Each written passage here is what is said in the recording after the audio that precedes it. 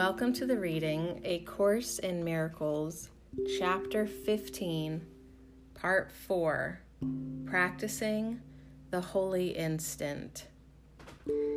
This course is not beyond immediate learning, unless you believe that what God wills takes time.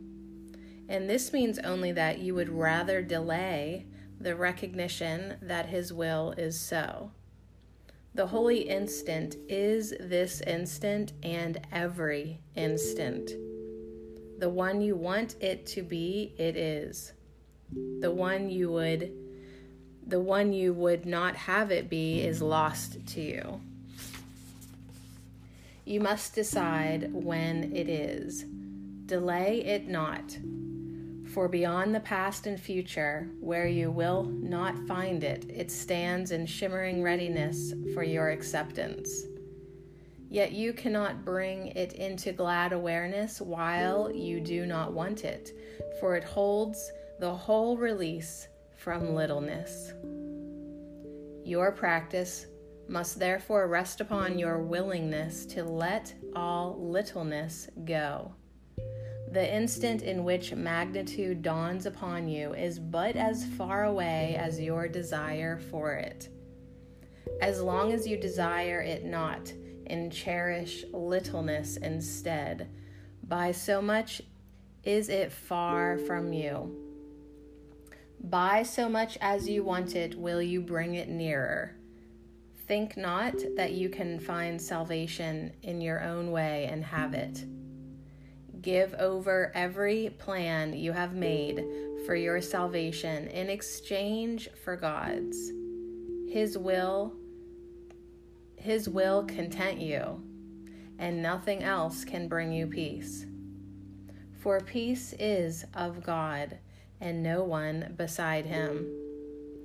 Be humble before Him, and yet great in Him. And value no plan of the ego before the plan of God. For you leave empty your place in His plan, which you must fill if you would join with me, by your decision to join in any plan but His. I call you to fulfill your holy part in the plan that He has given to the world for its release from littleness. God would have His host abide in perfect freedom. Every allegiance to a plan of salvation apart from Him diminishes the value of His will for you in your own mind. And yet, it is your mind that is the host to Him. Would you learn how perfect and immaculate is the holy altar on which your Father has placed Himself? This you will recognize in the holy instant, in which you willingly and gladly give over every plan but His.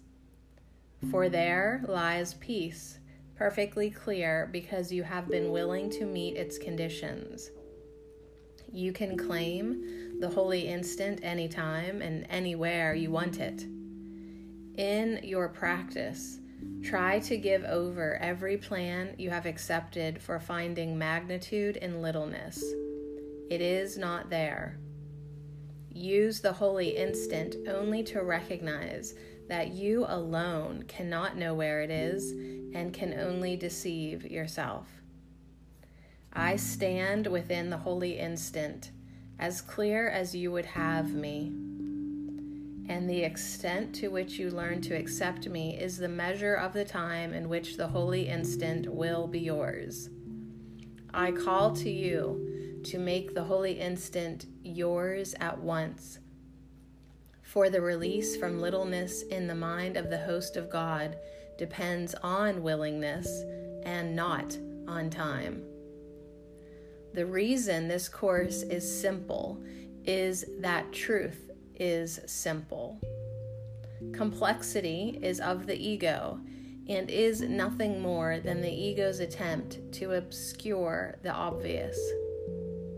You could live forever in the holy instant, beginning now and reaching to eternity, but for a very simple reason. Do not obscure the simplicity of this reason, for if you do, it will be only because you prefer not to recognize it and not to let it go. The simple reason, simply stated, is this: the holy instant is a time in which you receive and give perfect communication. This means, however, that it is a time in which your mind is open, both to receive and give. It is the recognition that all minds are in communication. It therefore seeks to change nothing, but merely to accept everything. How can you do this when you would prefer to have private thoughts and keep them? The only way you could do that would be to deny the perfect communication that makes the holy instant what it is. You believe you can harbor thoughts you would not share, and that salvation lies in keeping thoughts to yourself alone.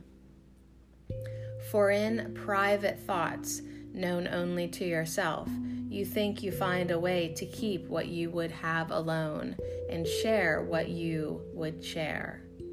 And then you wonder why it is that you are not in full communication with those around you and with God, who surrounds all of you together.